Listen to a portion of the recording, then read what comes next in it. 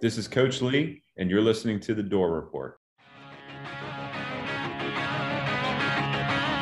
At Vanderbilt, it's Tim Corbin and the Vandy Boys, Jerry Stackhouse on the hardwood, and Clark Lee on the gridiron.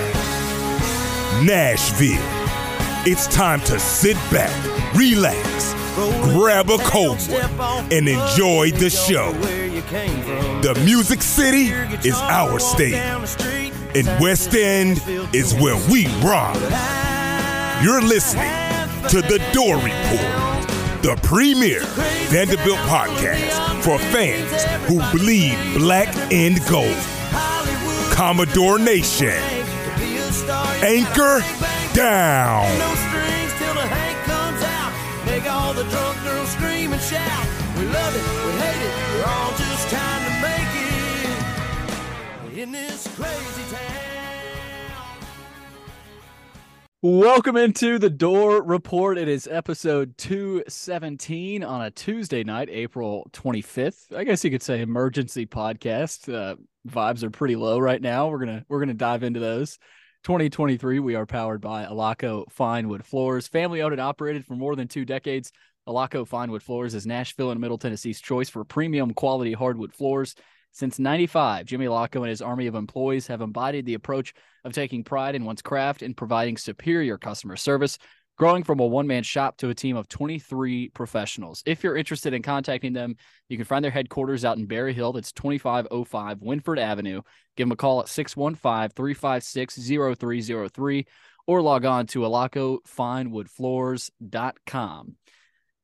Gentlemen, we got a lot to get to today, and no positive news whatsoever. It's all negative, and it's all really, really bad.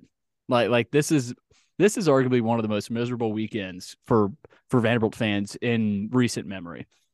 Like maybe not even recent memory. I think you could go back pretty far and not think of a weekend quite like this. And it has rolled into Monday. It has rolled into Tuesday. Number 1 Tennessee sweeps Vandy in pretty dominant fashion. You tweeted, Will, Vols are dominant this week. I mean, you gave them credit, and you have to give them credit. They dominated Vandy.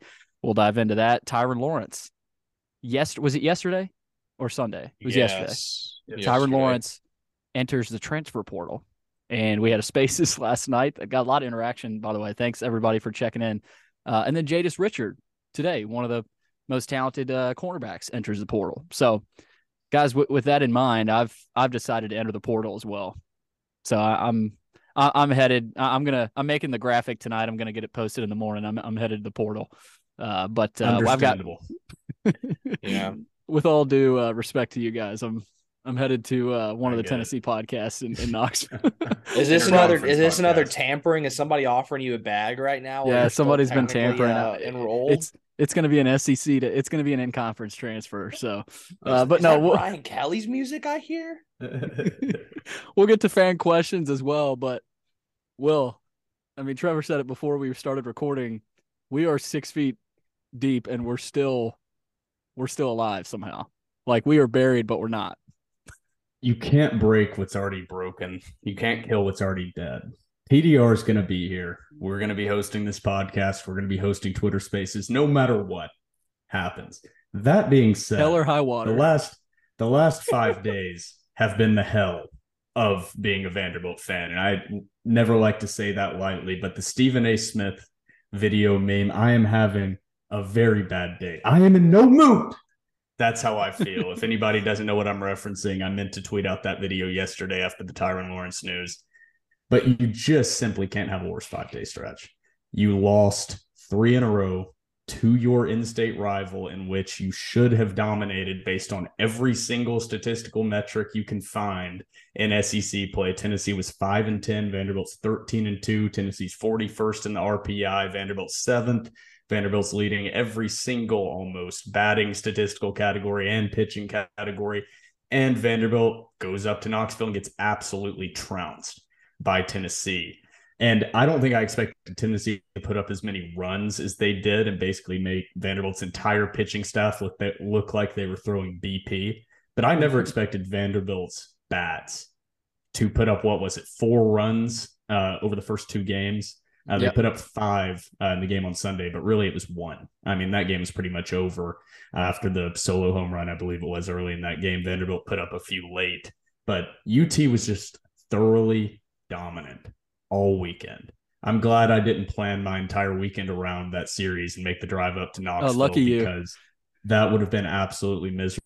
So shout out to Jalen Merricks for making his presence felt inside of Lindsey Nelson, because he was one of the few, and that's a strong soldier and the president and owner of TDR, of course, as we both know, Billy and Trev. He's been the founder all along, Trev. Yeah, I mean, yeah, if any Vol fan is listening, I don't know why you would be, but if you're listening, Jalen Merricks is TDR. So take your comments, questions, and concerns up with him.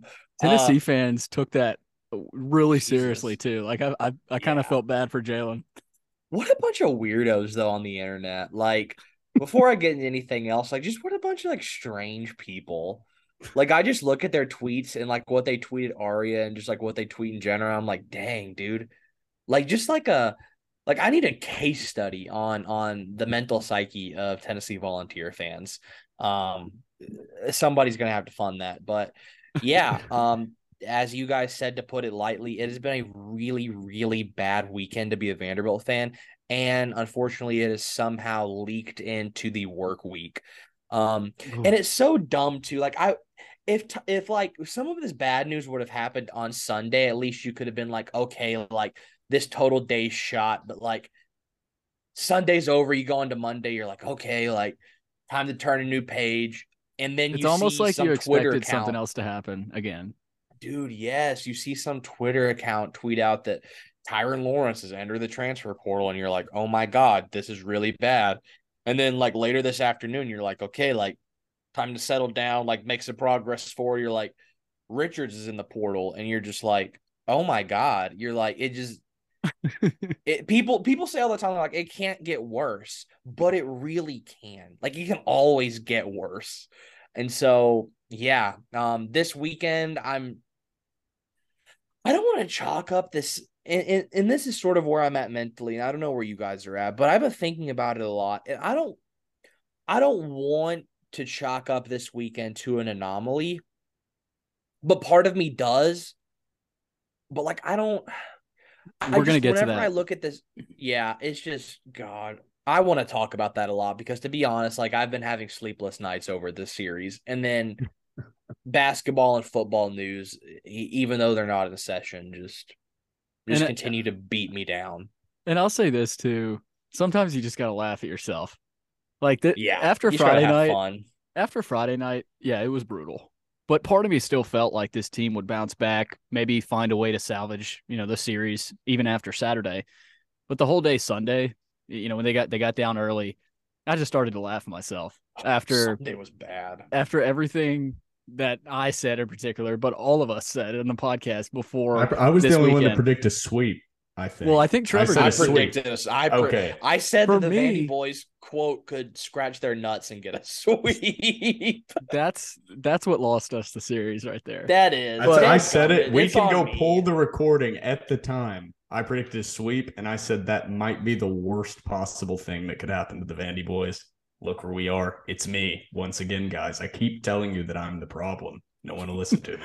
The Will curse continues. But no, for me, part of me wasn't surprised, but I never thought it would actually happen in that fashion, like you said, Will. So we're going to get into all of it. Again, sometimes you got to laugh at yourself and how wrong we all were. We're eating a lot of crow today, a lot of it, and it doesn't taste good. It's not the first time, and it won't be the last. The Stackhouse crow tasted good, right? I mean, we were happily eating crow. We're eating a lot more crow now after this weekend, but long season. Still got 4 weekends left, Trev? I think it is, of SEC play. You got Kentucky this weekend. The sky is not falling. Vanderbilt's still a top 5 team. Only 2 home weekend series left, though. Exactly. So, and the competition gets a lot tougher too. So yes.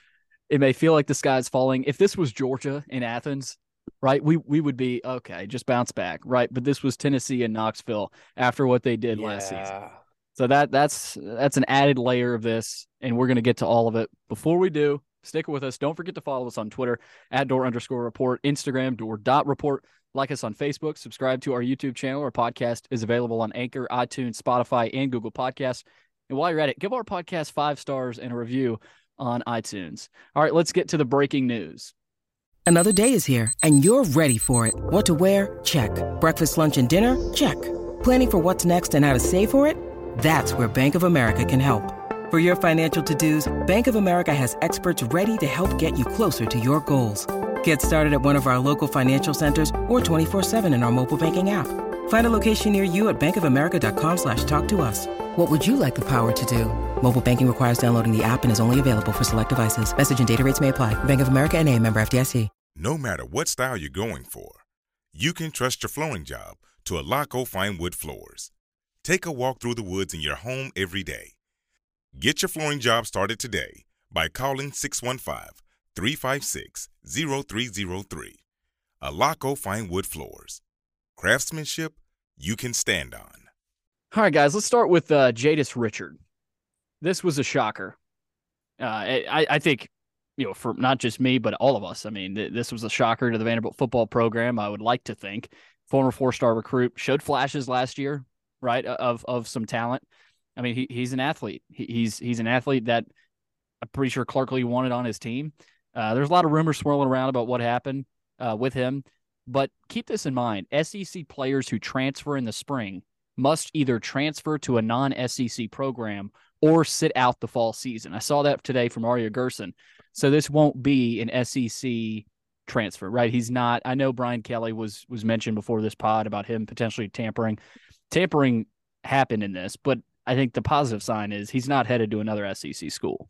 So that was a great note from Aria. But, Will, I think for Richard, it's not obviously the end of the world. Football, you've got so many other players that can fill that role, but he was going to start, right? I mean, he was going to start on the edge alongside Tyson Russell. And, for him, I kind of look at him and say, where is he going to go and get the playing time he was going to get at Vanderbilt? That's what confuses me. Football's different than basketball. So I think this one is getting conflated. Got to separate them. Alongside the news, because there hasn't been some horrendous retention problem within the football program. There's been the Mike Wright transfer out, obviously Judy Lawley, some different names. You could actually make the argument that it's been the opposite for football. Yeah, they've actually retained most of their talent. I think CJ Taylor's a great example, but Will Shepard, Quincy Skinner Jr., all their talented pieces outside of Ray Davis that would have been returning pretty much as contributors. Now Jedi Richards. But outside of those guys, you've retained them. So I think this news hits harder just because it's like, man, what else is going to happen? Can we get some positive news? Because everything out of the basketball program is negative. So I think I'm completely losing my train of thought here. But with that news, I think the landing spot that I've kind of heard mentioned is Colorado. I don't know if there's any credence to that. Don't know if you've heard any news of that. But I would be really surprised if Richards, who is going to get significant playing time under Clark Lee in an SEC defense, potentially transfers to a program that's non-Power 5. So I think he's going to be a Power 5 level transfer. Yes. Billy, you mentioned the Aria tweet that it can't be interconference. And then, Colorado with Showtime up there and Deion Sanders is definitely going to have some NIL money to throw around and some eyes on them. So if that's what you're seeking, go play in Colorado. Make your peanuts under Deion Sanders or whoever it is that Richards transfers to. I'm just getting really sick of this idea that you're an idiot for even mentioning the term tampering. I understand that it happens and it was inevitable. I've been the number one person telling everybody constantly on this podcast or telling Vanderbilt fans, this is going to happen. It's going to be free agency. I don't give a shit what the guidelines say. But this is against the rules. Recruiting guys based on their NIL value and just openly recruiting them into these collectives and being paid $80,000, $100,000 to make 3 trips to the local food bank and play football with some kids at the park. This is just stupid. I don't know why every major media outlet is maintaining this facade everything's hunky-dory in college athletics. This is free agency, professional free agency being done with absolutely no barriers or rules around it. It's the Wild West right now. This is what you get. You have very strict rules in professional leagues on when communication can happen between these players, when contracts can be broken, and there's monetary consequences to these contracts and different problems, fines. You have none of that in the NCAA. The NCAA just lit a bomb and walked away and said, best efforts, we're an outdated dinosaur, we might as well just give up. And now you're kind of reaping what you're going to sow. This isn't going to get better. Like Vanderbilt taken out of the scenario, like it's not good in the basketball program, but just overall in college athletics, like this is only going to get worse. And it's only going to be more of a perpetual cycle of like, well, I guess we'll see when the season starts who's on the roster. Because this is post-spring practice transferring. Like, I just want to say, like, you've had That's your why it's winter weird. workouts with this roster. Yeah. Like, the team is together. You're through spring ball. You've had your spring game. Pretty much every team has had their spring game. And now you're going to transfer before you head into summer workouts. It just doesn't make sense. And it screams something dirty under the tables going on. And you mentioned Colorado. Well, Trev, I think Darius Darden-Box, if he does, I was about to bring that up, would be involved in that. And college foot, my brother said this today, it's a slimy business. I mean, it just is. So I wouldn't be surprised if it was Colorado. Yeah, Billy brought it up. For those of you who don't remember him, Darius Darden-Box was on the recruiting staff of Vanderbilt football and then took the job at Colorado. So he is, I believe, Colorado's director of recruiting. So he's already got a relationship with Richard. With Corey Phillips, a guy who was also at Vanderbilt. And also, too, works with a team, Colorado, that quite frankly has been plagued by transfer portal guys. Mm-hmm. So, I mean, I'm right there with Will. I will say though, I don't want to be super negative and like hit the panic button right now, because even though it is post spring, which I totally agree is a super, super weird time to transfer, there still is time to get a guy in, have him in summer workouts, have him in fall camp, and have him acclimated by the time the season starts. So I'm not going to hit the panic button yet. If we get to, it's like late April right now. If we get to July and this is still a glaring problem, then everybody should be hitting the panic button. But right now, like I'm just more angry than anything else. Like, I don't even know if like bummed out is the right term, but like I'm angry. Not that he's like deciding to go to another school, but I'm angry because this NIL, this tampering, it's just, I don't know how you fix it. And like, I totally agree. Like the NCAA, like what you said, is an outdated dinosaur to where not only are they a dinosaur, but they're a dinosaur that's sitting on their hands and just allowing it. And they're like, well, like, don't know what to do. Like, I don't know. Like, I don't know how much more obvious things like this have to be before you step in. Like it's so, like, if we talk about the CJ Taylor thing, that was blatantly obvious that people who work in the football insider industry are like, yes, tampering did occur. I mean, just this past week, people who work for 24/7 who are bigwigs were like, yeah, Alabama tampered trying to get Tyler Van Dyke from Miami.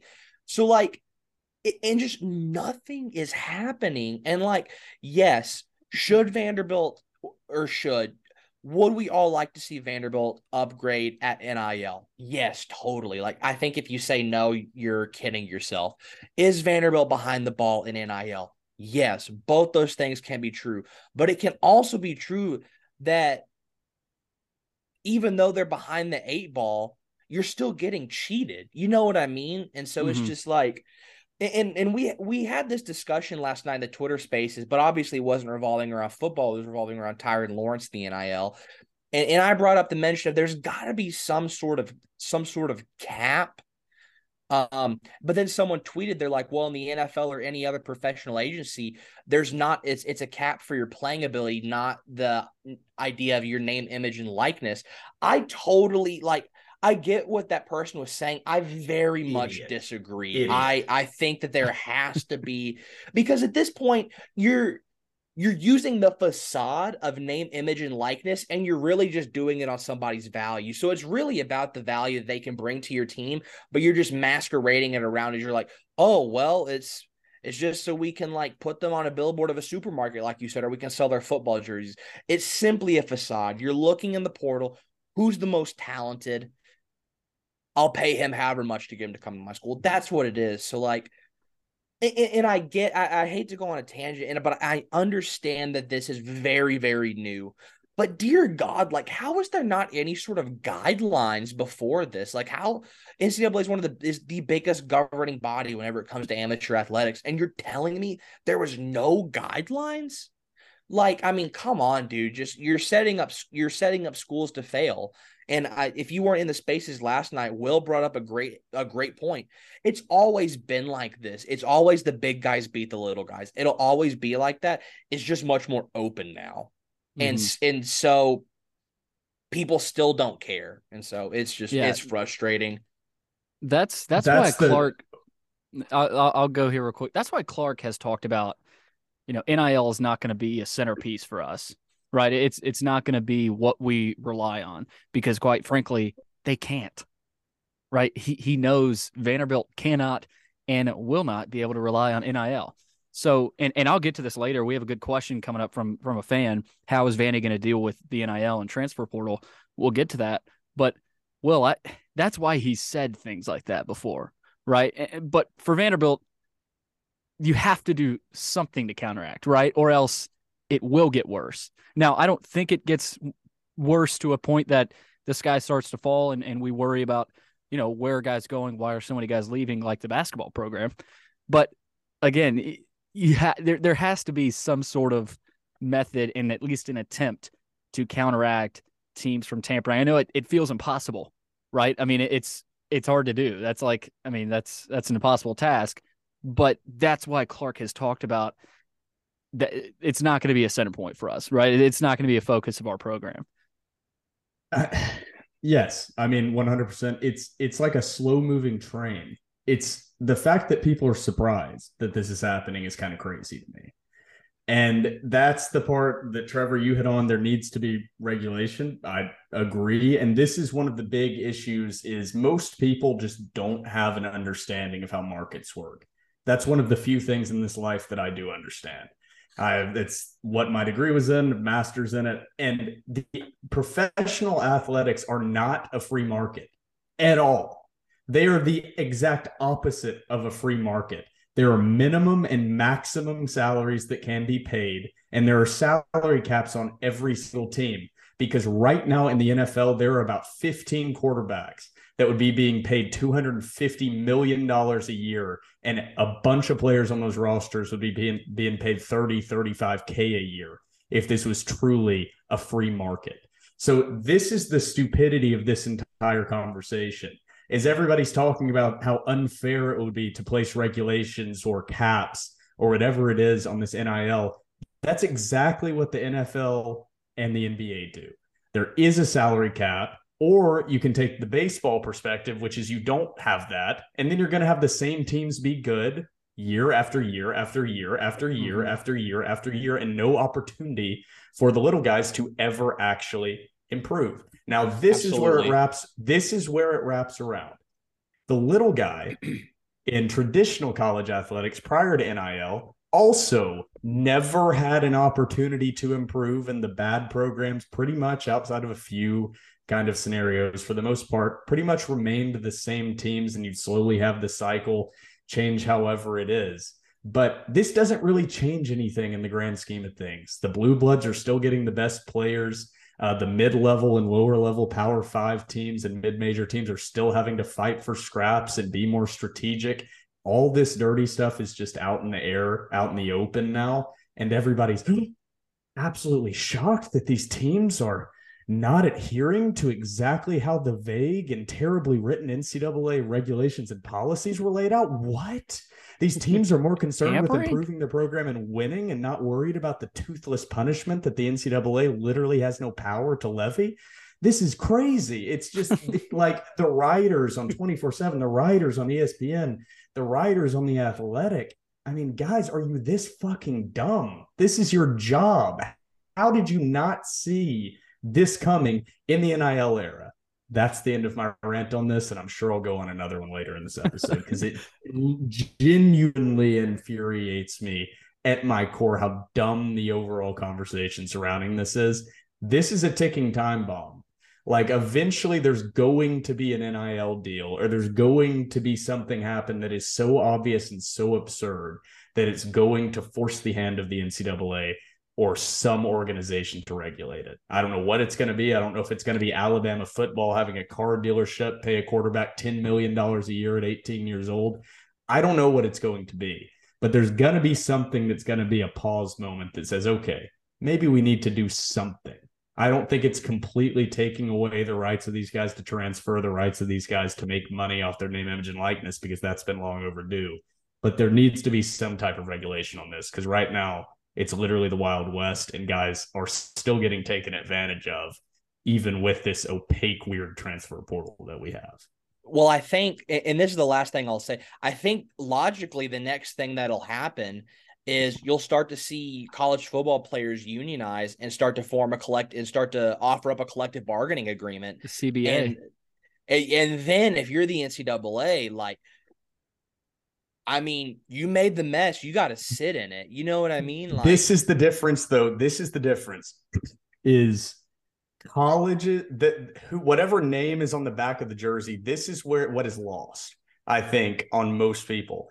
No fan in college, you love Jay Cutler, Earl Bennett, Jordan Matthews, the great players at your university, but it's not about the name on the back of the jersey at all in college. That's not why people love college athletics. Mm-hmm. You support your local school, and you have, and no matter what, and you love the history of that school. That's what makes college athletics great. The value is not being created by the players.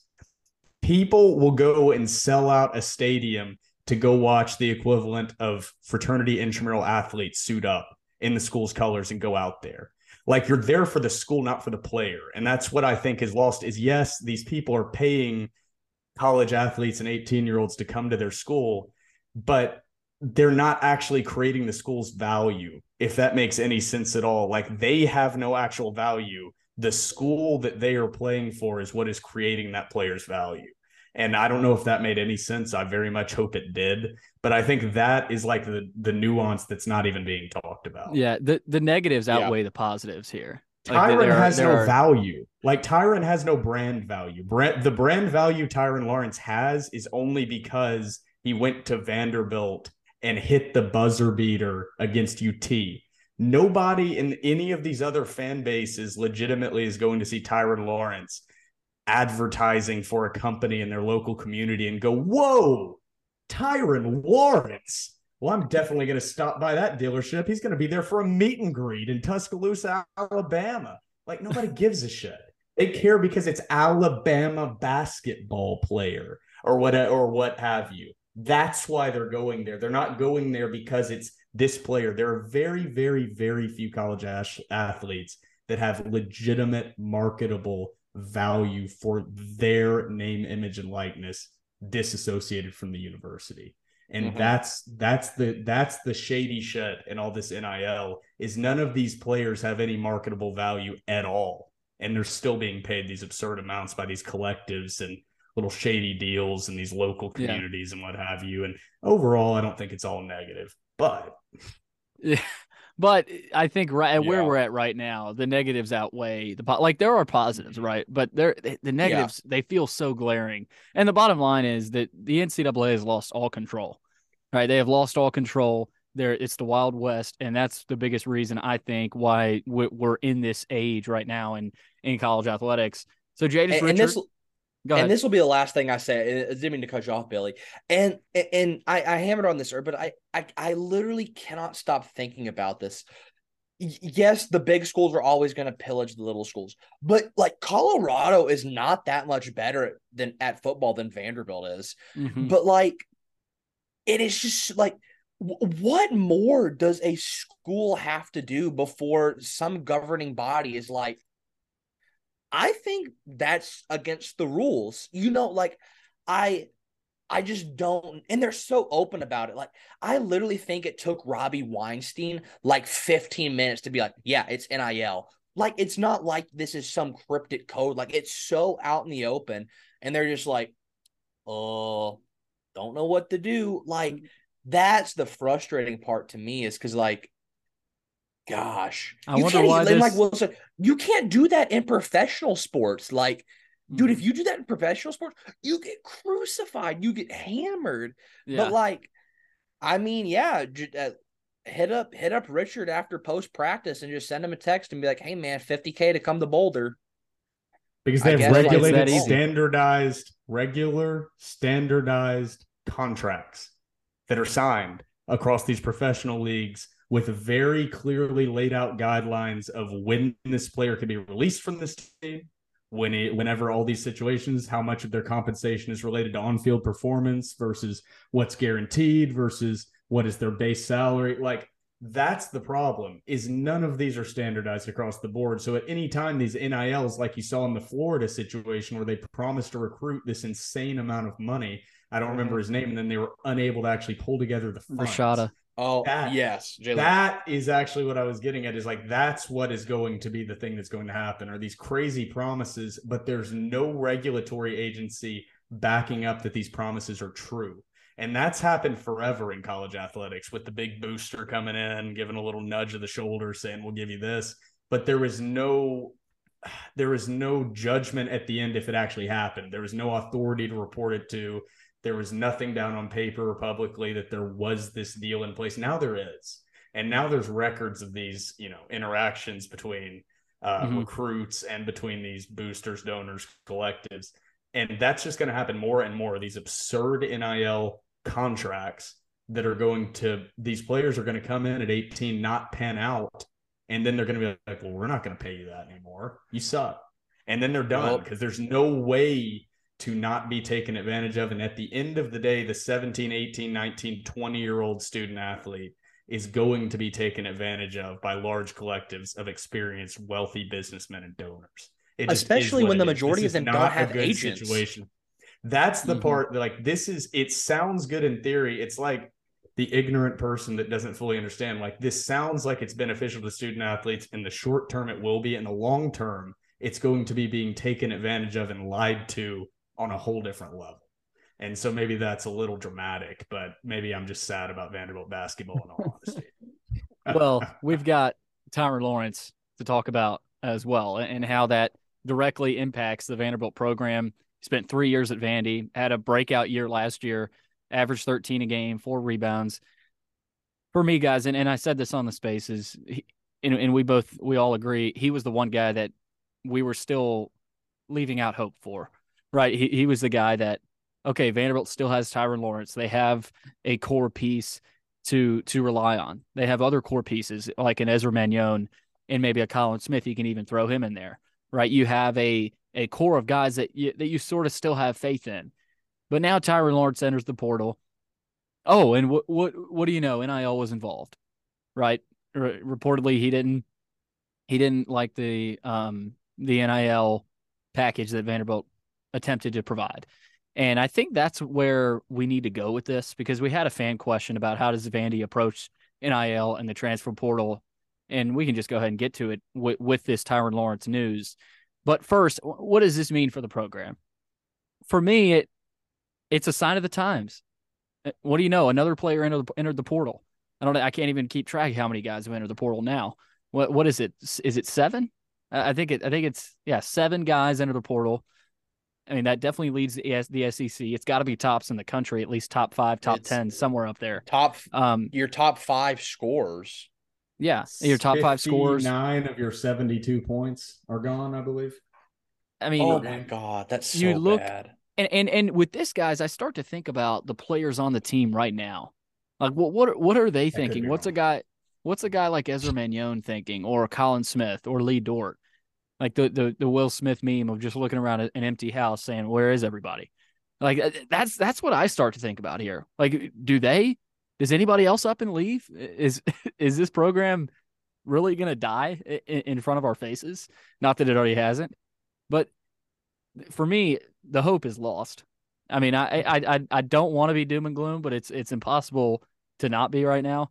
And I think, Will, you hit it on the head. That can't make a move right now, right? That would be program suicide. Bryce Drew, I think we've said this before. He already killed Vanderbilt basketball to an extent, but Stackhouse was able to revive it. He was able to stabilize it to a point, and but now all of a sudden it's in a worse spot. And it's bringing up Derek Mason PTSD at this moment. So Yeah. Will, I agree with you when you said in the spaces they can't make a move.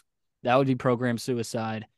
At the same time, would a switch help aid it? Right? But that probably means more players transfer out. Right? So it's the conundrum. The conundrum continues. The roller coaster ride continues. I think Robbie tweeted yesterday, what a reality TV show Vanderbilt basketball has turned into. I mean, you had the Jerry Stackhouse Instagram post. I don't even know what that was. He was touting. God. He was touting professional athletes that he's developed. 3 of them were guys that left his program, transferred out. Jordan Wright, Tyrin Lawrence, William Robbins. Liam Robbins didn't transfer out, but he's no longer with Stack. But it's just a mess, and there's really no way. There's no way around it. I mean, we kind of towed the line after each transfer, right? We kind of kept trying to make an excuse for it, but at this point, I mean, this program is in almost as worse a spot as when Stackhouse got here. It's not quite that bad, but it feels like you went up and now you're headed back down. Now, all of a sudden, Stack has proved us wrong, right? He could up and pick up a couple transfers, and all of a sudden, you get back to thinking maybe this is an NIT team. But at the same time, guys, the state of the program is awful. And I asked the question, what does this mean for the program? Because for me, it means most of the hope is lost for any type of success next season. That's from my perspective. We were very, I would say, doing the opposite of Chicken Little running around saying the sky is falling with every single transfer as much as possible up until Tyrin Lawrence. And we said multiple times that most of our takes were going to come down to if Tyrin Lawrence returned. And I don't think we ever thought that he would be transferring. I think, in my opinion, I saw it as he'd be going into the NBA draft, which I thought would be a bad decision, or he'd be returning to Vanderbilt and improving his draft stock. The NIL thing, I've given my opinion on that in the beginning of this podcast, and I went off on it in the spaces as well, but I used the phrase, if there's smoke, there's fire. And this program, for a while, we've been trying to say, that smoke's not smoke. You know, it's maybe just burning off some fat. It's burning off the garbage, getting the program back to where it needs to be, cleaning it up, keeping the talent. And Stack maybe had some hard conversations with these guys that have transferred out. There's no way to spin that this team will be able to replace Tyrin Lawrence with anyone that is remotely as productive as he would have been this upcoming season. And I think if this was year 3 for Jerry Stackhouse or year 2, that this might be a different perspective, but this is year 5. And the expectations for year 5 for Jerry Stackhouse are to make the NCAA tournament. I mean, this isn't time for what was probably going to be your leading scorer going into next season to be transferring out. You can't be replacing this with younger talent to build for the future. We are way past that. Vanderbilt fans are way past the build for the future. Just wait until you can get your guys. You got your guys. You got your talent in here that you brought in, you recruited, and they fucking left. And they don't like playing for you, and you retained Colin Smith, Ezra Mignon, and Lee Dort, and left almost no talent on this roster. Legitimate NCAA tournament, successful talent on this roster. And here we are. You're going to go into year 5 with the expectation being, at best, this team is going to be an NIT tournament team for the 3rd year in a row. That is not the expectations of Vanderbilt basketball. Jerry Stackhouse will not be the coach of Vanderbilt in 2024, 2025. Mark it down, hot take, whatever it is. He's either leaving for the Toronto Raptors job and replacing Nick Nurse because he did have previous career coaching experience for their 905 Raptors G League affiliate in Toronto. So he's familiar with that organization, and that may have contributed we don't know, to Tyrin Lawrence leaving are the murmurs about Jerry Stackhouse possibly being a candidate to replace Nick Nurse of the Toronto Raptors, who was fired, I believe, 4 days ago. Could be wrong on that one, but I've seen his name mentioned in a few discussions about that coaching vacancy, like we saw in the Detroit Pistons job that Jerry put out the tweet about. He hasn't said anything about the Raptors job as those rumors have begun to circulate. And then coincidentally, a couple days after Nurse is fired, Jerry Stackhouse's best player transfers out due to quote unquote NIL package issues. So I'm not 100% sure I fully buy into that. We will see what happens with Jerry Stackhouse as these NBA rumors continue to swirl. But obviously, he has lost control of this program. Anybody that's making any type of case that this is within some type of plan or is putting the program in a better spot, all of that flew out the window when Tyrin Lawrence transferred. There is absolutely no way that you can spin anything you have seen thus far after the end of that Vanderbilt basketball season that you can say this program's in a better spot than it was at the end of the season. You've lost basically everyone. I mean, I know I said that at the beginning of this rant, but I just want to repeat it. You've had 7 guys transfer out. I believe 59 of your 72 points. Every single player outside of Colin Smith that was someone to build on for the future is gone.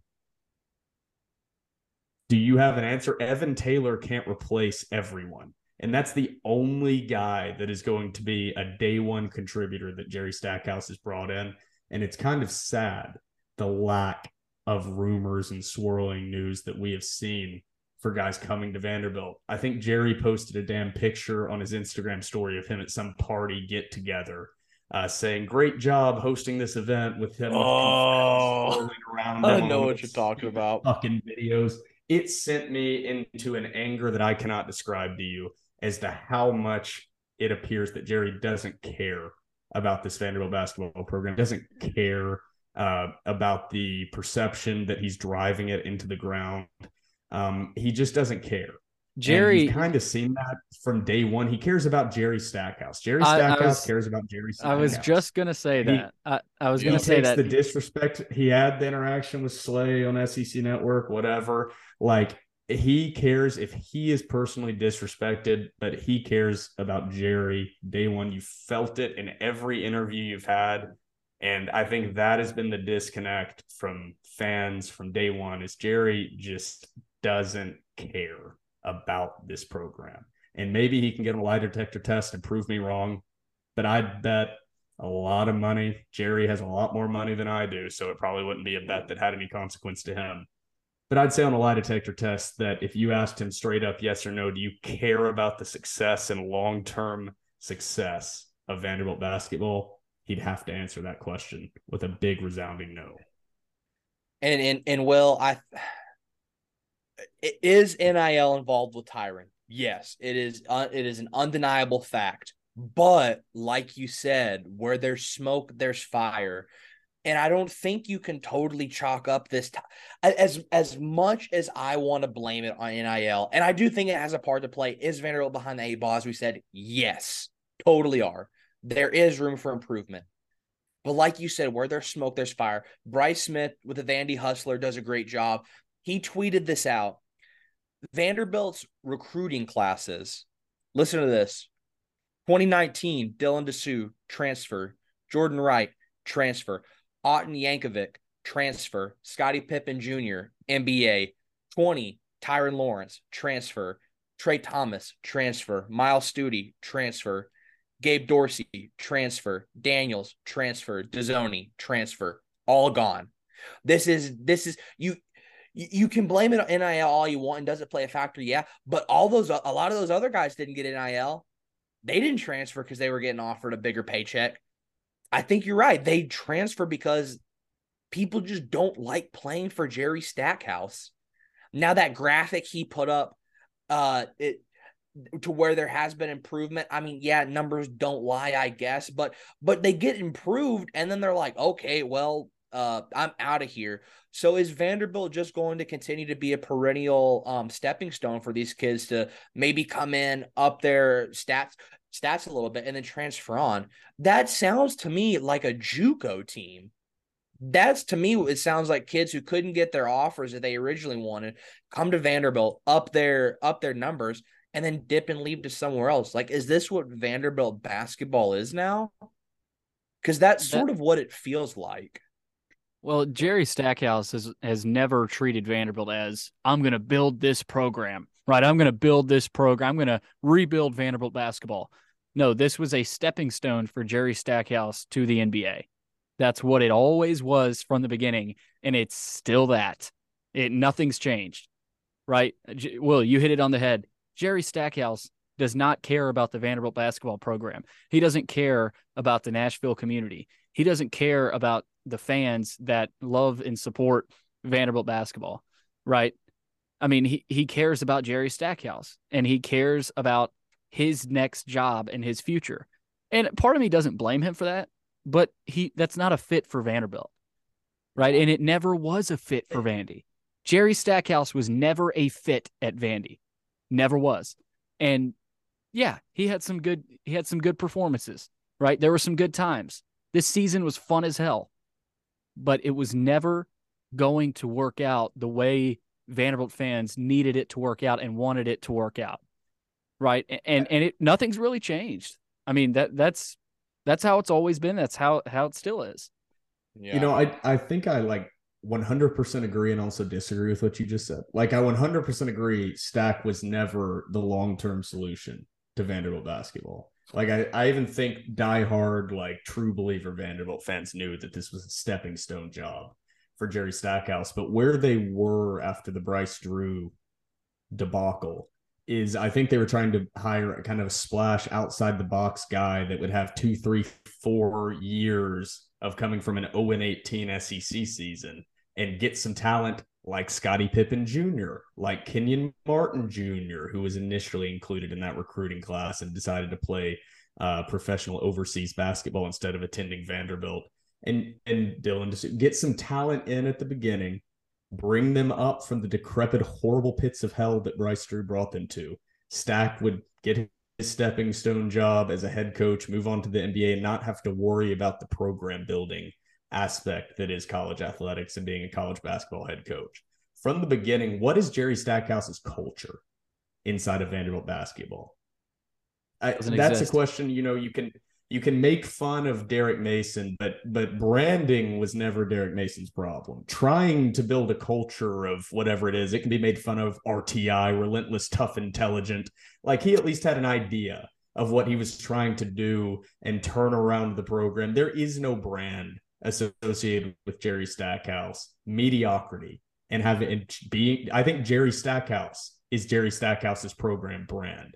And being a good X's and O's head coach and wearing incredibly well-tailored suits on his 6'7" frame with shoes that don't match. Like, that's been his persona, and it is cool. It is Jerry Stackhouse. I get that. There's a ceiling to that. Term, it's all about Jerry Stackhouse. And I'm not saying that's a bad thing. But I don't think to an extent, every coach is that way, that they're egomaniacs. They need to be in charge of every great coach. You kind of hear that. So I'm not saying that aspect is wrong, but you've never felt the connection of, like, this guy is truly dying from winning or losing. Like, he was more concerned with after the game if he was taking the blame or if the performance of the players was taking the blame. Or the Duke UNC for their losses. Exactly, because he is trying to build a resume that is appealing and being viewed as positive from NBA GMs and NBA organizations, and having the blame placed on the inferior talent that he's been able to recruit into Vanderbilt and being unable to maintain players on his roster. Well, that's not his job in the NBA. So he needs to worry about showing that he can do as a head coach is managing rotations, which he's done a horrendous job of at Vanderbilt, and is like the number one issue outside of his benevolent dictator comments and his style that has been an issue for NBA GMs. But the other part is he's always been focused, and you've heard it in press clipping or in announcers saying it, read it in articles, press clippings. He's a great X's and O's coach. That's always seemed to be a narrative that's repeated over and over. That's not an accident. That's how he wants to be viewed, because it improves the brand of the Jerry Stackhouse coaching career. There's nothing wrong with that, but he's not a guy that's going to build your program for the future. And right now, I mean, you're seeing him basically bring Vanderbilt back to where it was when he came in, unfortunately. Let's go ahead and get to, and we're going to continue the Stackhouse conversation as long as he is still at Vanderbilt. But we had a good Which question. hopefully is for just this year. Yeah, we had a question from Vandy Cat on Twitter. He or she asks, how are they going to deal with the transfer portal and NIL money? And that ties right into, and we'll get into Vandy, Tennessee baseball, but I want to get this question answered in an attempt to answer this question. And it ties right in with Tyrin Lawrence, Jadis Richard, and it's on the minds of Vanderbilt fans right now, right? That's all Vanderbilt fans seem to want to talk about right now. Oh, we cannot compete in this day and age of NIL and the transfer portal. It's just too much for us. We're Vanderbilt. We're not going to be able to compete. So I ask you guys, how does Vanderbilt deal with today's age of college athletics? I know we've talked a lot about it already. For me, and y'all hit on it on the spaces, Vanderbilt they don't have the quantity, but they have the quality of donors, right? They have big time donors that will shell out money. All it takes is one person, right? I mean, that could have been all it takes for a guy like Tyron Lawrence. We don't know. Maybe Jadis Richard. We don't know. But I think it takes a little bit more from the athletic department. And I know they've got a lot to worry about. They've got Vandy United funds to worry about. They're tearing down their football stadium right now. They've got all that to worry about. But in today's day and age, you cannot forget about the impact of NIL on your athletic department. So for me, I think the athletic department needs to step up, make that call to a John Ingram, make that call to a Frist, make that call to whoever you have to call, and take that extra step, right? Take that next step, because I mean, maybe they have, right? Maybe they have tried that, and maybe it just hasn't worked out with these guys. But for me, I just think it takes another step from Vanderbilt administrators saying, okay, we've got to do more, right? We've got to do more. It's not like, I know I talked about Clark Lee saying, oh, we're going to not ignore NIL, but it's not going to be the center point. Well, it's the center point of college athletics right now, right? And you have to be somewhat involved. I think for Vanderbilt to, in the future, retain a guy like Tyron Lawrence, maybe a Jadis Richard type down the road, you've got to do a little bit more, right? And I say Vanderbilt has the quality over quantity, right? Like a Tennessee or an LSU, they've got so many different donors that they can ask. I think it just takes a little bit more. I know that might sound like a stupid answer, but it's a really good question, and I think it's a good discussion point, because that's all Vandy fans want to talk about right now. I know we've talked about it a lot, but, Will, for me, y'all probably have better answers, but for me, I just think it takes a little bit more, right? Make that one call, that ask John Ingram again, ask whoever again to say, hey, we have this player. He needs a nice NIL package. Let's blow it out of the park here. Let's give him a grand slam package. So that to me, it takes that home run package. It takes that grand slam package for that player to stay. And you've got a lot to market. Will, you can market the city of Nashville, right? I mean, there's a ton of opportunities. I know we've talked about this a lot, but to me, I just think it takes another step, another level, and elevate your profile in that way. This is the weird part about NIL. It can't be Vanderbilt's athletic department, because that is the big separation of NIL. Like, it can't be through the university, these donations. That's why these collectives were created. And I'm going to say something, I don't know the back end. It's very complicated, all this, but the proof is in the pudding. And right now, the Vanderbilt collectives are just not getting the job done. And I'm not saying that means they've done nothing. They've signed a lot of the talent on the football roster. They combined with the Anchor Collective into whatever their official name is now. I can't remember, the Anchor Impact Fund. And I'm not saying they've done nothing. So like, you could take out this part and make me sound really dumb. But if you've lost all the talent off your basketball roster, then clearly you're not doing something, because you're asking for donations from average fans. I'm sure there are large other donors involved, but they can't be too incredibly large of donors. They can't be too incredibly involved. They can't be too consistently knocking on the doors of these incredibly wealthy Nashville businesses that are seeking marketing opportunities. They can't be being incredibly aggressive talking to John Ingram and these wealthy Vanderbilt graduates, because something's not getting done. And this is my issue overall with Vanderbilt fans, is they always seem to have a problem calling a spade a spade. And I don't know if it's just the tradition and lack of success at Vanderbilt, but right now the NIL collectives related to Vanderbilt athletics are simply not doing enough. I'm not saying it's fair. I'm not saying Vanderbilt has the same automatic resources that every other university has. I went into it on Twitter Spaces last night that 9% of Vanderbilt's undergraduate students are from the state of Tennessee versus around 75% of Tennessee's undergraduate students are from in-state, not even getting in to the actual number of undergrads, which at Vanderbilt's like 7, 8, 9,000 undergrads, and at UT's 30, 35, 40,000. Mm-hmm. So that's a whole different level. But Vanderbilt faces unique challenges. Okay, we've established it's going to be tougher at Vanderbilt to succeed than it is going to be at Alabama or Georgia. We all knew that. So I don't want to hear it as an excuse when you have the worst NIL collective in the SEC that produces absolutely no valuable content for fans and doesn't even send a fucking thank you email or monthly newsletter. Step up and be better. That's my issue. You can ask for money all the time, but show me what you're going to do with it. Because right now you're not providing anything for fans. And those are the people that are going to make the $10, $20, $30 monthly donation that are going to be the base of your collective. And right now you're not giving anything to fans. You're just asking to take from Vanderbilt fans who have already always been taken from and never given anything in return.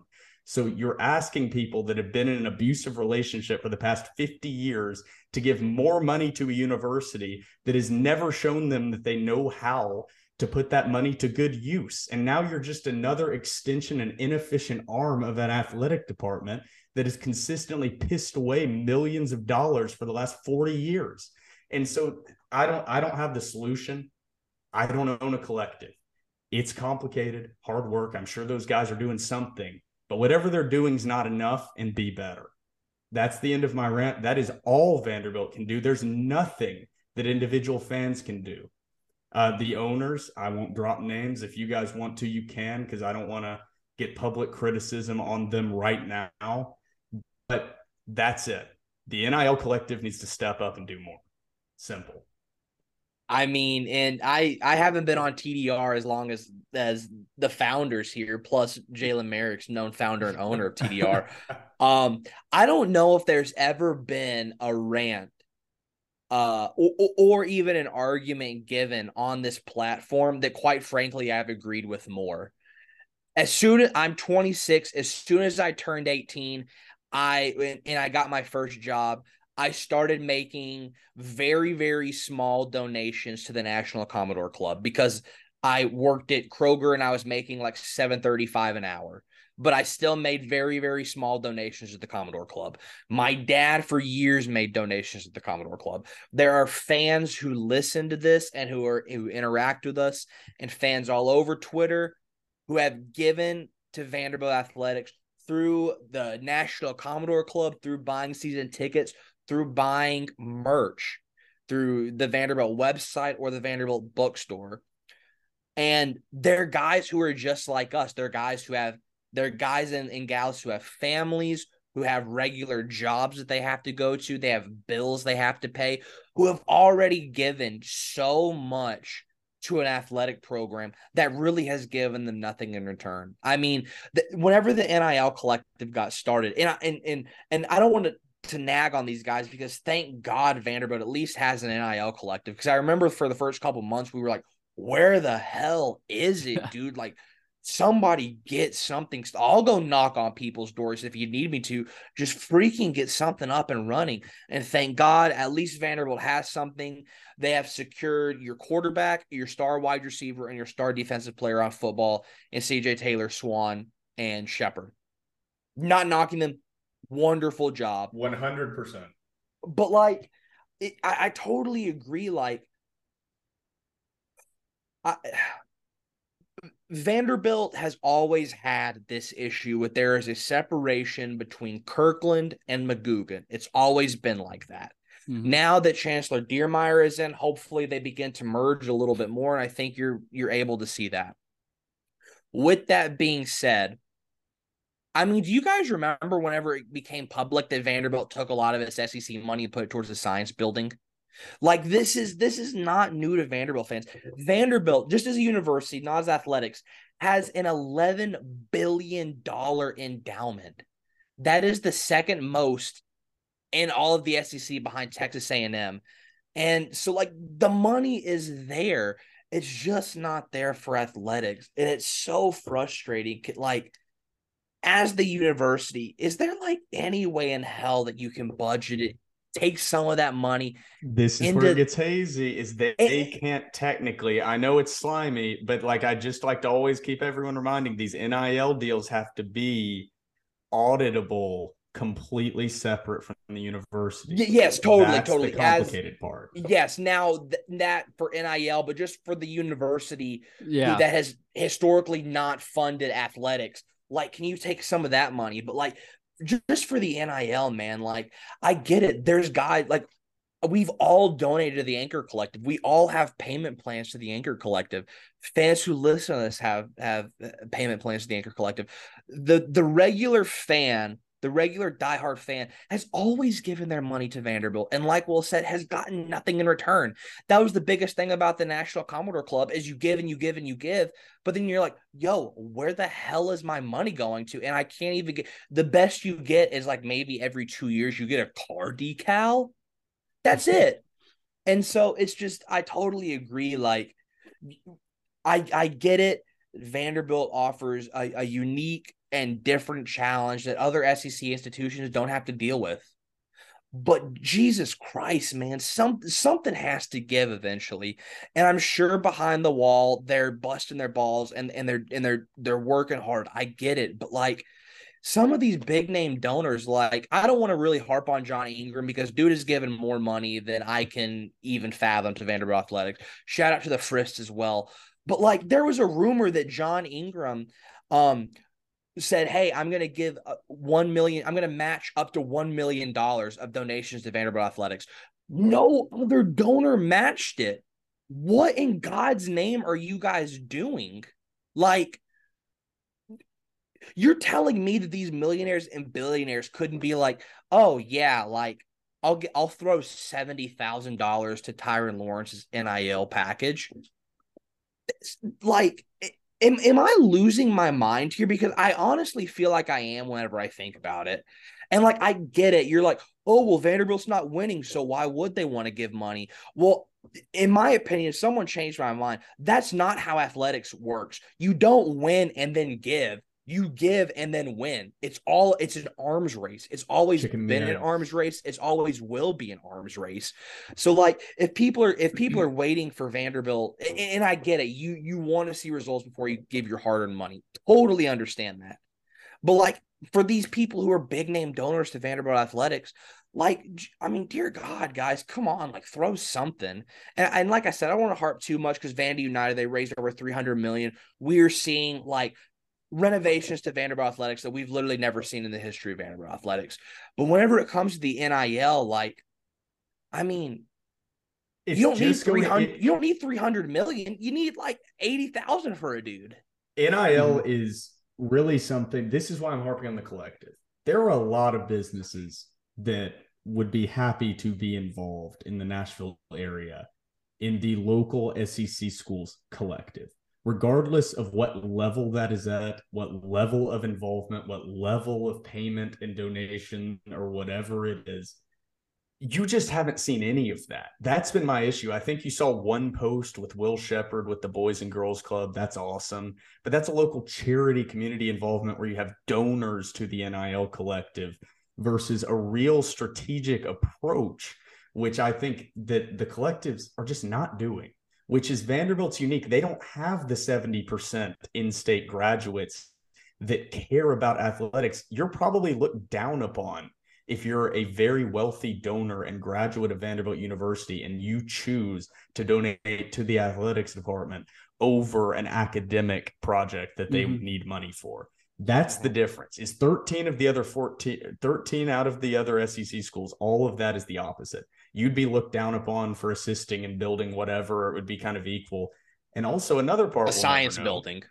Exactly, is how much of that money and how many of these donations in the past. We talked about, the average fans' donations to the Commodore Club, and where's that money going, and the SEC checks being allocated to academic projects consistently until they were called out for it, thank God. But how many times in the past do you think those guys that we are talking about have been pitched an idea, have donated money, and then not seen those funds correctly allocated or put into the program they intended? Totally. I think that is what is happening. The issue with the Commodore Club. So it's where I sit with the collective that from the beginning we had the guys on that were part of the Anchor Collective, and now that's merged into the Anchor Impact Fund. And I didn't want to, because it was new. Like, you were just kind of seeing it, and it's no. I'm not meaning to sound hateful, because I'm very thankful for what they have done, and like you mentioned, Trevor, the guys they have been able to retain on the football program. But the approach for a Vanderbilt collective, or NIL, whatever you could call it, has to be different than other teams, because you're just not going to have the local donors that are monthly donating $20, $30, $40, $50 at the same rate as every other SEC school.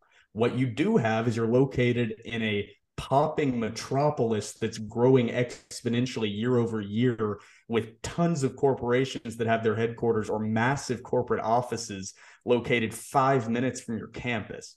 Unlike in Fayetteville, unlike in Knoxville, Lexington's the second biggest city in the entire SEC, but still not even comparable to Nashville. So the lack of corporate approach from Vanderbilt has been really disappointing through their collective.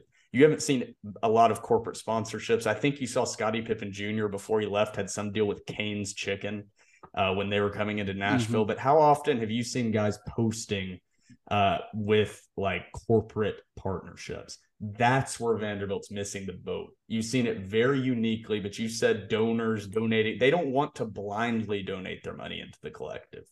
I think that is the difference. They don't just want to write a check. Like, you can get smaller and more businesses involved if you provide, and maybe they are. Okay, maybe they are doing this, and that's why I don't want to sound as harsh as I already have sounded. But you have to provide a strategic reason for these businesses to invest into your collective and show them the marketing and valuable benefit they're going to receive, versus every other SEC school can just say, hey, we all know you love this school. Donate money in and we'll throw you some athletes to do some local marketing campaigns. Like, that's all these other collectives have to do. It's not as easy at Vanderbilt. It's not an easy road, but something has to be done differently. Vanderbilt is never going to achieve success taking the same path as every other SEC school. They just simply won't. And I'll say this too. Hopefully the success with NIL on the football program, because it has been success, right? I mean, Trevor mentioned it. Hopefully that translates into overall department success, right? Overall athletic department success with basketball, with baseball, with other sports, right? So I think this football season could be a good tone setter for the rest of the athletic department. So maybe a year from now, we're talking about different things. We're talking about the steps that have been taken. But right now, Will, I agree. The collective needs to step up. That's the bottom line. That the collective needs to step up, and that's where we're at with it right now. So again, appreciate Vandy Cat for the question. That was really the only relevant fan question that I saw. Let's talk about the Tennessee sweep. Friday went 12 innings. Vanderbilt lost 4-3. They held a 2-run lead in the ninth. They were down to their final strike. Tennessee hits a home run to tie it in the ninth. Tied at 3. Maldonado stays in for the extras, and Griffin Merritt ends up walking it off for Tennessee on Friday night. Saturday, 17-1, run rule game. Kavares Tears from Tennessee during the Saturday game, after the game, he said, in my own head, I thought we had the game won just based on looking at our dugout compared to theirs. They were kind of just down. Vanderbilt, they didn't want to be there. They did not want to show up to Lindsey Nelson on Saturday. Sunday, they lost 10-5, showed a little bit late, but you lost again in pretty dominant fashion by Tennessee. Tennessee has won 7 in a row against Vanderbilt. I think it's 8 of the last 9 after the walk-off or after the grand slam from Evan Russell on that Saturday series a couple years ago. Tim Corbin said after the series, according to Ari Gerson, he said, I'm not ever going to get to a point where I lose believability in these kids. I enjoy being around them. They work hard. We had our opportunity Friday night, and we lost it. Right? That was their opportunity. They lost the game. But the last few days, with the exception of the last part of this game, he's talking about Sunday, we were not a match for Tennessee. Vanderbilt, Saturday and Sunday, showed no fight, and they let down a lot of their fans. I'll say this: this was a big fan base letdown weekend. Yep. Right, and guys, I think we're a good barometer for Vanderbilt fans. I think we have as good of a thumb on Vanderbilt fans and the way they're thinking as anybody. And before the weekend, as a normal Vanderbilt fan would, they were excited for the weekend. They were excited to go into Knoxville and potentially knock off Tennessee. It didn't happen. Right? Friday was their opportunity. It didn't happen. It felt like the series is over Friday night. Let's face it, Trevor, during the spaces, It didn't feel good. Billy texted, he's like, spaces, and I was like, Billy, no, please. I was like, I can't do the spaces right now. Trevor was like, we only do spaces when we win. Billy's like, not tonight, brother. Vandy hadn't lost back-to-back games all season up to this weekend. They hadn't lost a series all season. So it's been all sunshine and rainbows up to this past weekend. And we knew that's not SEC baseball. That's not typically how it goes. It's an anomaly when you go 26-3. That'll never happen again with any SEC program, I don't think, especially with how competitive it is now. So, guys, again, sometimes you get to laugh at yourself. We talked about this series being a emphatic response after last season, and it didn't happen. I thought Enrique Bradfield struggling. I hate singling him out. I thought, Trevor, him struggling as much as he did really, really hurt them. When he's not getting on base, being the tone setter that he's supposed to be, Vandy's usually not winning. So, and Tennessee was desperate. They were desperate. They needed this series. They needed Friday night. They got it. But the other side of this, Trevor, is whenever Vandy and Tennessee have gotten together the past couple of years, Tennessee feels like the aggressor. They are attacking, right? They see Vanderbilt, and we're beating our in-state rival. We're not losing. Yeah. We're not losing to this Vanderbilt team. Where was the sense of urgency, right? They only put up 3 runs on Friday. So again, Carter Holton pitched well, but there wasn't any sense of urgency the whole weekend. Mm-hmm. And especially after Friday night, Trev, they didn't want to be there. No. Vanderbilt, they did not want to be there. And so it's just disappointing, man. I mean, from a Vanderbilt fan's perspective, you headed into this weekend excited, right? We were excited, but it went the other way. Trevor, playing Tennessee, if this was Georgia in Athens, we wouldn't be talking this way. But it's Tennessee in Knoxville after last season, and now all of a sudden they have the attention of Vanderbilt fans. I mean, we were wrong, right? We were wrong heading into the weekend. Yeah. But Trevor, it's just disappointing after what happened last year. That's what I'll say. I was talking to my dad about it, and I said, eventually Vanderbilt was going to lose a weekend series. Lose, not get swept. Not get swept in such an emphatic fashion, and not get swept by Tennessee. If Vanderbilt had lost a series to any other team, I mean, we would obviously be dejected, but like we'd be like, okay, like it was going to happen eventually. But in the fashion that Vanderbilt got beat and by Tennessee after last year, I mean, it was they didn't look like Vanderbilt baseball at all this weekend. Mm-hmm. I agree with you. I hate to single out Enrique, but whenever you're the big dog on a team and you don't produce, you got to be singled out. He was awful this weekend, and he was awful in a spot against a team that is really, really bad with errors. I think they're one of the They produced some of the most errors in the SEC, and they were really, really bad at throwing runners out. And so in the spot that you needed Enrique to be Enrique, he wasn't. Yeah. And I think that's super damning. Gosh. And two, like your big guys just didn't produce. We can talk about Enrique. We can talk about Nick Maldonado. Nick Maldonado came out and had his worst outing of the season. Devin Futrell had his worst outing of the season. Bryce Cunningham, I don't want to hate on the guy, but good God, dude. And Davis Diaz, whenever your one and your two guys are not producing, like, you're screwing yourself. That is, like, baseball has changed so much in the past 20 years, but still, like, something that has remained the same as your one and your two guy gotta get on base. That is your job. You have to get on base. I don't give two rips about your batting average. I care about your OBP. That's what I care about, and I'm pretty sure that's probably what Tim Corbin cares about. And they just didn't produce. It was all through the lineup.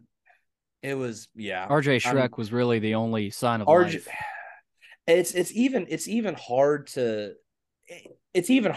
I had thoughts before this, and it's all I've been thinking about. But like, and I think partially the Mike Baxter discourse is a little bit tired, but I think this weekend you saw one thing is, so whenever Vanderbilt's bats at the start of the season were really, really rough, and then you sort of seen them transition into the team that they had been, to where they have been making great contact on the ball, been scoring a lot of runs.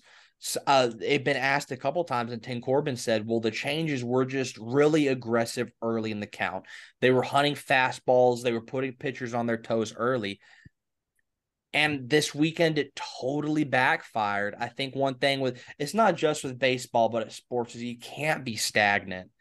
And so what happened is the thing that had been helping them up into this point started to hurt them. They were crazy aggressive early in at bats, and it was getting these really short innings to where it was one pitch outs, two pitch outs, like 9-10 pitch innings for these Tennessee pitchers, and you couldn't get into their bullpen. And not only were you aggressive early in the count, but you were just hyper aggressive at the plate when you really need to be taking pitches and creating these long at bats and putting stress on the pitchers. Like, I think it was, I forget what day it was. I think it was Saturday. Vanderbilt, I felt like, swung at every sweeping slider out of the zone. If you were a right-handed batter, I forget who it was. It was Dolander, I think, that, if you were righty, had that big, crazy sweeping slider that it sort of looked like it was going to stay in the zone, but if you were righty, it finished out. And every right-hand pitcher just took it. Like, you have to be able to change on a dime. If you're not working early, and like, if you're not working early in the count, third time through the lineup, you got to be like, hey, I'm getting 2-3 pitch at bats. I got to start taking some pitches. I got to be a little bit more relaxed at the plate, because you might result in an out, but an out to where you force the pitcher to have 6, 7, 8, 9, 10 pitches in an AB competitive versus 2, you're screwing yourself. It's suicide. It's baseball suicide. And so that was one thing that I don't want to harp on, because I've been super on Mike Baxter, but that's just, this weekend they were crazy aggressive in their ABs, and it screwed them. They couldn't get into the bullpen, and it seemed like they were just closing their eyes and just swinging at 1, 2, 3s. This is where I almost take Billy's normal role, because, I watched probably way too many innings of this UT series this weekend. And I've watched a lot of Vanderbilt baseball over the years cumulatively. And under Tim Corbin, it's almost always been the opposite frustration.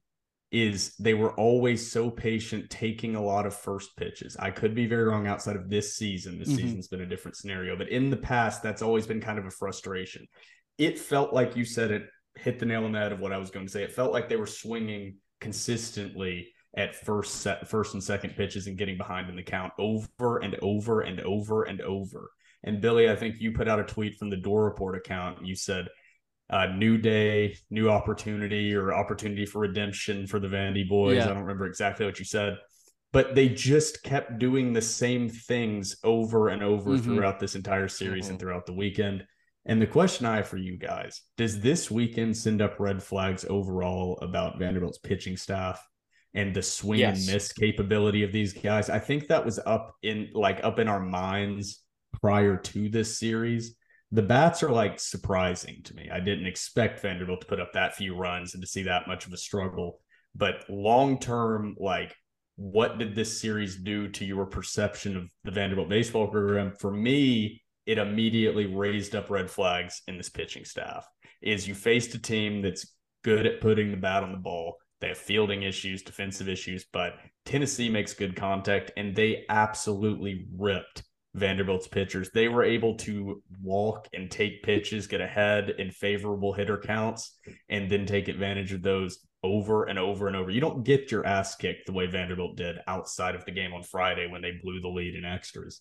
But you don't get your ass kicked like that 2 games in a row without having serious issues at almost every single position across the board. But do you see the pitching as something that's going to continue to rear its ugly head throughout the rest of this year? It's a great question, Will. And to me, I'm going to wait because this pitching staff is so banged up, right? You haven't had Hunter Owen the past couple weeks, right? And he's been rock solid up until the point where he sat out the South Carolina series. And we'll wait. Hopefully Hunter Owen is available against Kentucky. So that's number one, Hunter Owen. Number 2, Andrew Dukanich has been out. Grayson Moore has been out. So those are 3 guys that Vanderbilt coming into the season planned on relying on heavily, right? The thing with Cunningham, he's struggling, right? I doubt they'll send him out there for another weekend start. I mean, the guy's just in a funk. He's a young guy. I'm sure he'll grow out of it. But for me, yes, I'm going to hold off on it, right? I'm not going to say yet because they're so banged up, right? Carter Holton was back to his old self Friday night. Carter Holton pitched really well. He gave Vanderbilt a chance to win. He set them up for success. Friday night was a lack of execution. Tennessee just won. They went out and won the game Friday night. So the pitching has to get healthy, right? The pitching has got to get healthy. For Devin Futrell, he's pitched really well. He's been the second best pitcher in the SEC behind Paul Skeens up to this point.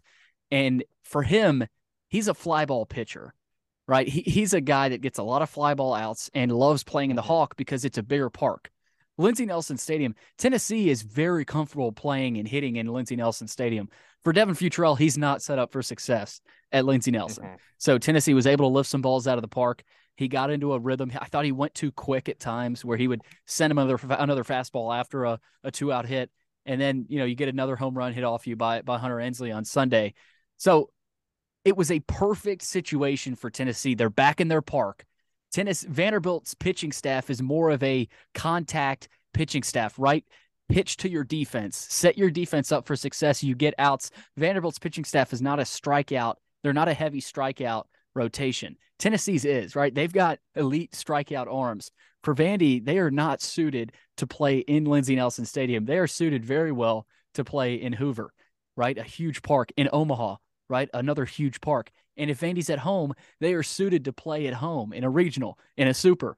And then you get to Omaha, right? So it was just a perfect situation for Tennessee. They're at home. They're comfortable. They recruit to players that lift the ball out of their Cracker Box Park, right? It was just so overall, I'm really not overly concerned. For me, Trevor, and I know you'll probably have an answer on the pitching staff. For me, the lack of fight and pride in beating Tennessee, I didn't see it. So that to me is a little concerning. That's what's a little concerning.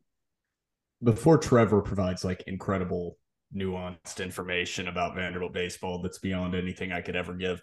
This is why baseball is frustrating to me, because I asked that question to then basically say everything that Billy had just said. Spent a good amount of time kind of getting it jotted down in bullet points to be absolutely useless. But the end of that is the only thing that you didn't hit on. You hit on the size of the ballparks, not being swing and miss pitchers, not high strikeout numbers.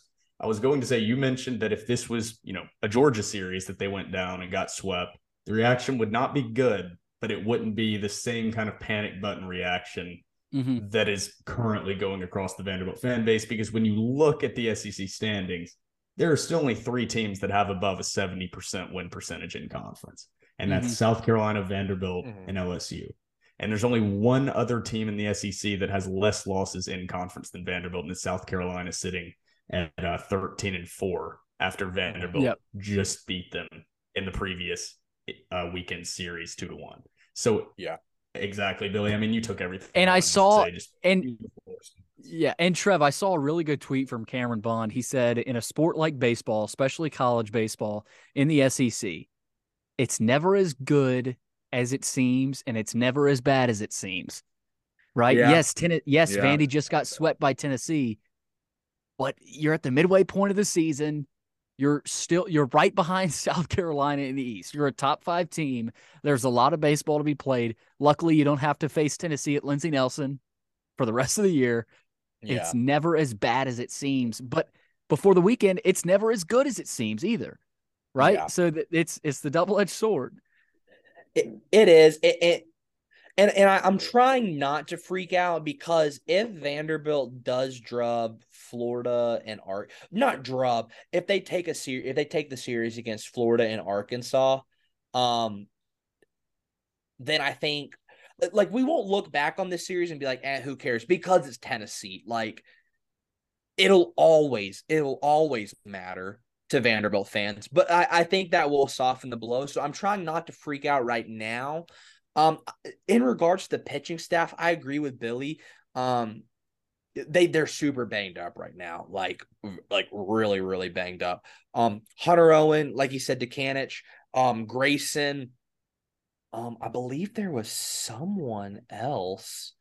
I'll look it up in a second. I think there was someone else. Colton Region. Yes, Yeah, you have all these guys banged up. Luckily, I sent out I think it was after the game on Saturday, Aria asked him about the status of Hunter Owen, and he gave this, and I get it, it's Tim Corbin, very Bill Belichickian, to where short answers, angry after a bad loss, deservedly so, but gave this answer, and he said, well, he's still on the roster, so he'll pitch at some point. And I get that's Tim Corbin, but also as a fan, it's so frustrating, because you're like, when, Tim? I get great answers are your thing, but is it just fatigue? Because if it's just fatigue, traditionally you don't sit out a guy who only starts once a week. MLB pitch, it's not like it's an MLB rotation to where it's every 4 or 5 days. It's once a week, and he's missed 2 with fatigue. Come on, man, give me some answers. But then he came back on Sunday, said that he could have pitched if the situation was right, and that he should be back for this weekend against Kentucky. Will he be back? We don't know, but I guess if they need him, he will be. So take that as you may. But the pitching staff doesn't worry me. Once they get healthy, they'll be good. The Devin Futrell Sunday game, obviously disaster. But that's not who Devin is. Devin is one of the best pitchers in the nation. I'm not worried about him. I'm not really worried about Maldonado, because it was just one bad outing and he's been lights out the whole season. In that pitch that tied it up, that was that was the one that was in the dirt, wasn't it? That was an inch off the ground. In the dirt. That was a 9-iron. He golfed it out of the stadium. Probably went 325. That, you can't really blame Maldonado on that. But yeah, again, Maldonado is not a heavy strikeout guy we were talking about. He is a contact pitcher. He'll strike you out maybe on some of his off-speed stuff, but it's just, you look at both teams too, right? You look at Tennessee and Vandy. Tennessee still has work to do to get into the tournament, right? They still got this weekend was big, but they're not out the door. Yeah, they still got to keep plugging, right? They can't just kind of sit back and relax now. For Vandy, if they take 2 more series, they're hosting, right? And maybe even you're a top 8 national seed. So that's where you look at both programs. Yes, Tennessee has owned Vandy the last couple of years, but this season is sort of back to where Vanderbilt is used to being, right? National seed expectations, maybe hosting a regional and a super, and the sky is not falling, right? As much as it felt like it was falling over the weekend, Vanderbilt gets a nice reset. It's nice they're not playing a midweek game, I think, right? Exams, they're finishing up exams this week. That's always a good sign. You get exams over with, and this team can refocus and solely focus on baseball. That's always been a sign of success for a Tim Corbin program. Exams are done. Let's play baseball. Let's focus on baseball. I will say, too, something that legitimately does sort of worry me about this team right now is the bats. And I don't want somebody to tweet at me and be like, oh, well, they were doing great and then it was one series. That is a valid point. What worries me is, how do I say this? They're so stuck in one specific way at the plate. And they're not very fluid with their approach at the plate as the game progresses. And so that's my big thing right now is, yes, if you're playing a team and based on your scouting report, their pitchers like to throw real early strikes, like to pound the zone in the middle of the zone. Yes, be aggressive early in the AB. But through the second or third time in the lineup, after you've had multiple outs, you're talking to your guys in the dugout and you're like, hey, that slider is going to look like it's coming in at you, but it's going to finish out of the zone. So be a little cautious. But still, that's not happening to where they are taking this information and adjusting on the fly like you have to do with at bats. It's very rigid, very set in stone. And that worries me a little bit. Because in baseball, with the quality of pitchers and the different pitching styles, you have to be able to just change on a fly. You have to be able to even change in the middle of an AB, just based on where runners are on the bases, who's pitching to you. If they bring in someone else out of the bullpen in the middle of an AB like we saw on Friday, you just have to be super fluid. You have to be able to change on a fly. And I'm just not seeing that from this lineup right now. And that really worries me. Yeah, the last real baseball commentary I have from this weekend is separated out from baseball, is in any sport. Billy, you mentioned it. Trevor, you mentioned it, that Tennessee probably still has some work to do to make the tournament. And this weekend greatly helped their tournament chances and greatly improved, if they can continue to play well in the Tennessee Volunteers, their seeding as an at-large in the NCAA tournament. And that, at the end of the day, is the goal.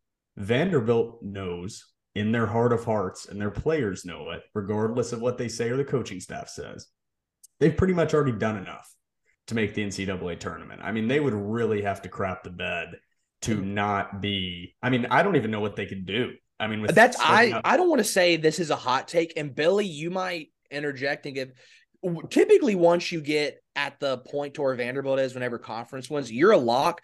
I don't think this is a hot take to say that Vanderbilt could literally lose out and still make it. Them already being at 13 conference wins, you saw in a small example of this in the opposite direction during basketball season.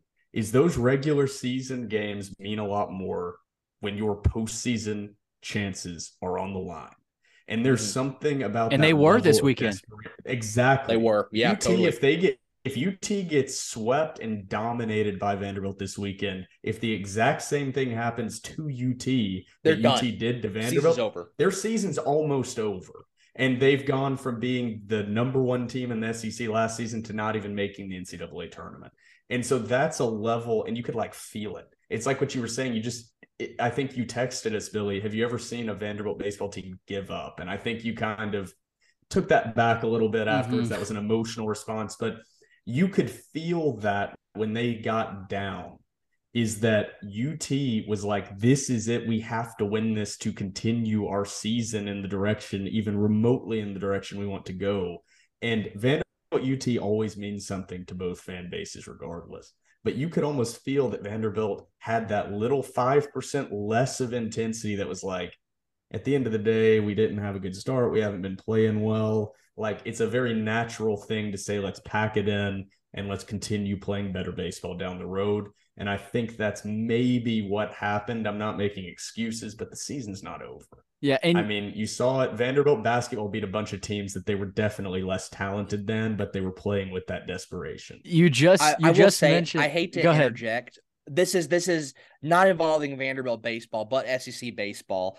Final LSU just lost to Nichols 6-5. So Wow. it's not just us; they're also skidding.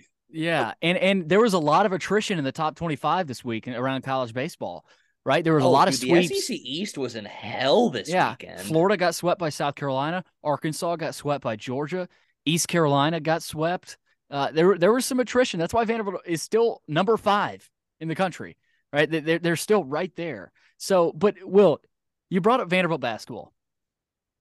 This past weekend reminded me of Vanderbilt, Tennessee roles reversed. Vanderbilt with the Tyrin Lawrence shot, they approached that Tennessee game as, guys, we got to have this. We got to start a run. We have to string together some wins. Roles reversed. This weekend, Tennessee had to have it this weekend. Vanderbilt is their Super Bowl every year in baseball, right? For Vandy, they went into this weekend, guys, let's not get – I don't think they said this. They said let's win this series. But after Friday, it's let's salvage it, right? Let's get one. Right? Tennessee said, well, let's win all 3. We have to win this weekend. It was different perspectives, different approaches. Tennessee wanted it more. And this past weekend, I don't think that is a bad thing for the season, right? From a Vanderbilt perspective, right? Okay, yeah, Tennessee wanted it more. Yeah, it's the in-state rival. But like basketball this season, Tennessee ended up making the tournament easily. Vandy didn't make the tournament. Right? They had a big run, but they didn't make the tournament. Tennessee could still they could still miss the tournament. Right? So if they still go in this up and down roller coaster of a season, you don't know. So they still have work to do. Vandy doesn't have as much, I guess you could argue. So they're 2 totally different trajectories for both these teams. I mean, it's the desperate. If you've ever played growing up in a single elimination tournament or a double elimination tournament. Yup. I'm the worst loser on the planet. I'm not a good sport. After I lose, I will never be. You show me a good loser, I'll show you a loser. However, the desperation that you feel as a team at the end of the game, down in a tight game, having to make a comeback when you're still in the winner's bracket versus in the loser's bracket. And you know that this team is done if you lose. There's an extra little oomph that you play with, and it's not something you can fake. It's an indescribable desperation to win that you felt UT have. And I just want to say it's not making an excuse for Vanderbilt. It's more me, for once in my life, giving a little bit of props to UT. Is like, you felt it. You felt that they, regardless of rivalry, credit to them. They wanted it more. They needed it more than Vanderbilt did. And they got it done. And guys, I'll say this too as we wrap it up. I hate those guys so much. I just gotta say it. Just credit to them, for the win, dude. Screw those guys. I hope you guys lose every single game the rest of the season for football, baseball, basketball. I hope you get the death penalty in every sport. Don't confuse my respect of their performance with my respect of their program or any type of favorable feelings towards anyone in that ugly ass orange. And I have a feeling Vandy's going to get the last laugh this year. I have a weird feeling, whether it's them making the tournament and Vandy and Tennessee not, or Vandy beating them in Hoover. Like Hoover, I'll be there. Last year it was awful, right? Tennessee beat Vandy to sort of put the icing on the cake. I think Vandy's going to get the last laugh this year. I have a feeling. I've never been to Hoover. I'll probably go this year. It's awesome. It's an awesome trip, especially if you're a baseball fan. Hell, Will, you'd love it. It's awesome. SEC fans everywhere. So yeah, I think that's the spot for Vandy to see Tennessee. It won't be at Lindsey Nelson, so that's a good thing. Nobody wants to play Tennessee at Lindsey Nelson. It's a snake pit. I mean, It's also just the ugly ballpark. I don't know if anybody, I've never been in it, but I've driven by it and walked by it multiple times because I've been to multiple Vandy, Tennessee games in Knoxville. It's a really ugly ballpark, man. Like even the outside is just kind of gross. It's disgusting. Yeah. It smells awful. like piss in the air. It's just weird, man. Weird. So Vandy gets swept by Tennessee. The entire city of Knoxville you just described. He's like, yeah, that is true. Just a wafting scent of piss. Like, well, it's kind of the opposite of the city of Nashville, and the opposite of how everything at Vanderbilt looks is like the in and angled photos and videos of Vanderbilt always don't actually do justice of kind of how beautiful that campus is. Best campus in America. You can't convince me. In downtown Nashville, everything related to Tennessee and the city of Knoxville is the absolute opposite. Is every single thing actually going in person? Like Neyland Stadium, in your seat is cool looking. On TV is cool looking. That actual stadium looks like an industrial abandoned warehouse sitting on the edge. It does. Nobody talks about it. It's not a cool setup. Their tailgating setup are these like layered parking lots outside the stadium. Staring at rusted out like old classrooms. Metal. Yeah. Yes. Absolutely hideous city. So for Vandy, I still can't believe they got swept. Just to throw that, I cannot. I never would have imagined it. But same for Tennessee fans. They never saw this coming, right? Tennessee, they were doom and gloom. They said our season's over, right? All of a sudden they sweep Vandy. They're back. So Tennessee sweeps Vandy. Jadis Richard enters the portal. Tyron's in the portal. A lot of NIL talk. Boys, that's it. That wraps up another episode of the Door Report. Hell of an episode. This is a beefy one. Almost 2 hours. We might as well just start a daily show. You've been listening to another episode of the Door Report, powered by Alaco Fun Wood Floors.